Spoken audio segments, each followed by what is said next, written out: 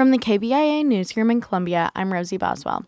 A proposed landfill has been a bone of contention south of Kansas City. Yesterday, the Missouri Senate discussed a provision in a bill that addresses the landfill. Brianna Healy with the Missouri News Network has more. Section B of Senate Bill 96 would give communities, namely the city of Raymore in this case, a say in whether solid waste disposal areas are present near their communities, even if not immediately under the county's jurisdiction. Senator Nick Schroer of St. Charles said it's unfair for the government to intervene after the landfill company had begun the development process. However, Senator Rick Branton, whose constituents of Cass County would live next to the prospective landfill, responded saying that it poses health and economic risk to the residents. That's what's concerning is you're lobbied by lobbyists. Instead of listening to the senator whose district this is going to be affected. Well, I talked to the people that this is directly impacting, and that are the property owners, the job creators that are wanting to expand in this area. A landfill going in right directly next door to a school? Do you think that's a good idea? KC Recycling and Waste Solutions has not yet filed an application with the Missouri Department of Natural Resources to officially start the process. The city of Raymore has hired a legal consulting and PR company to represent them against the developer. In Jefferson City, I'm Brianna Heaney.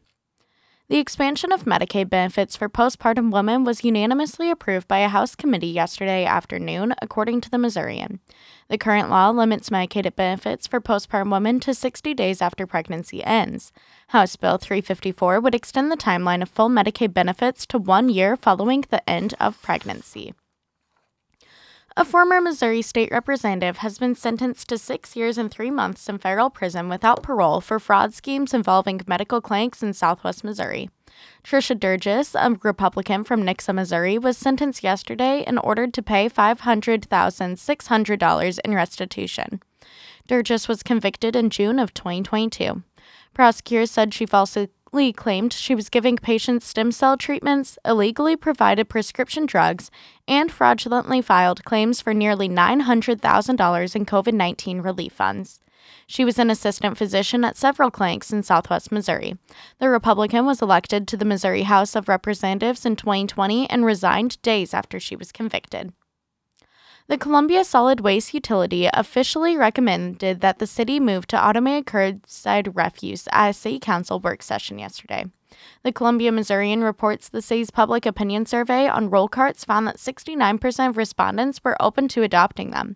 The council discussed an education and communications plan to inform residents on changes to trash collection. The proposal will make its official introduction at the March 6th regular council meeting, where the public can ask questions and give feedback. If approved, roll carts will be implemented in March of 2024. I'm Rosie Boswell, KBIA News, Columbia.